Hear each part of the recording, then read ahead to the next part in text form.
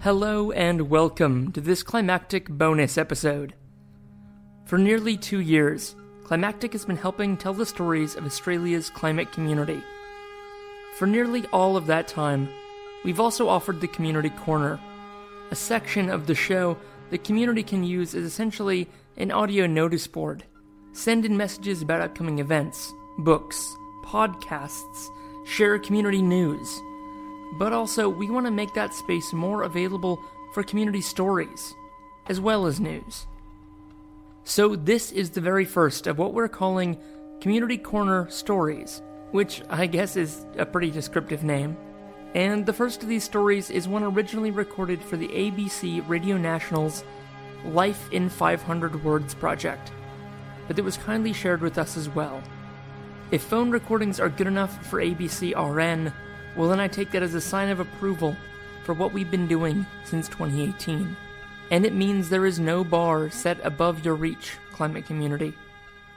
If you have something on your mind, on your heart, a story to share, please just email it to us at hello@climactic.fm, and we'll work with you to release it.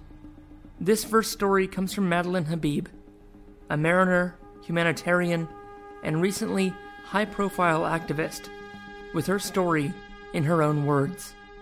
Enjoy.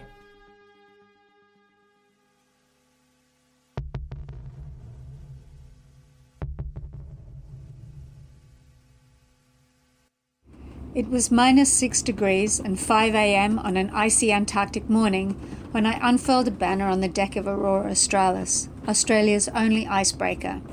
ScoMo, coal or ice. That was my message to Australia's Morrison government. It was a week when Antarctica had recorded its highest ever temperature and a massive glacier had calved from the Pine Island ice shelf. In the same week, Prime Minister Scott Morrison was defending his pitiful response to the Black Summer fires, and the Adani coal mine received further approvals. I was tired of feeling powerless and voiceless in the face of climate crisis. I wanted to make a statement from one of the most vulnerable environments on the planet. I'd never been, and I'm not going to be, a quiet Australian. I'm on potentially the last voyage of Aurora Australis to Antarctica before she's decommissioned and replaced by a new vessel next year. I posted a picture of me standing defiantly beside my banner on my social media.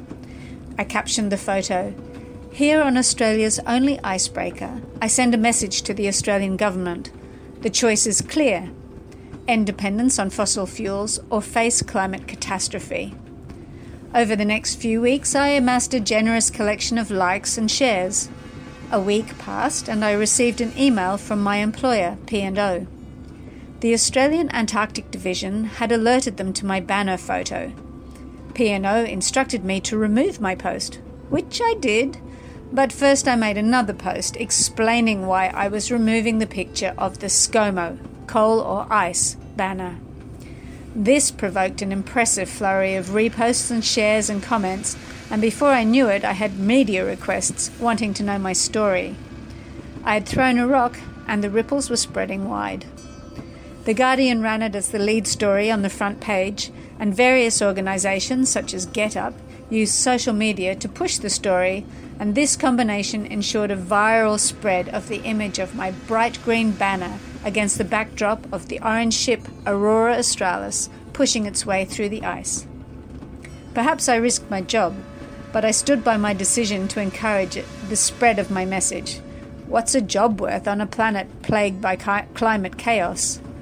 I made a further post against the backdrop of Australia's Mawson Antarctic Station, defending my right to raise my voice against climate injustice.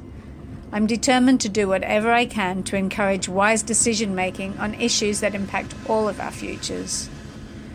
P&O have issued a statement saying that it encourages employees to participate in causes that are important to them.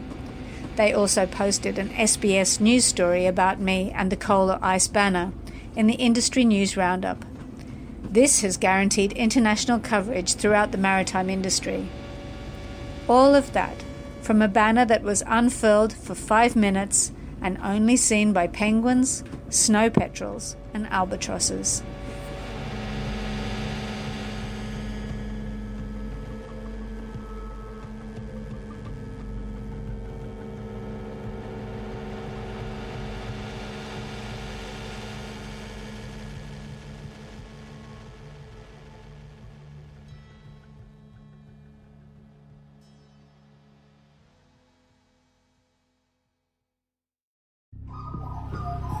The Climactic Collective.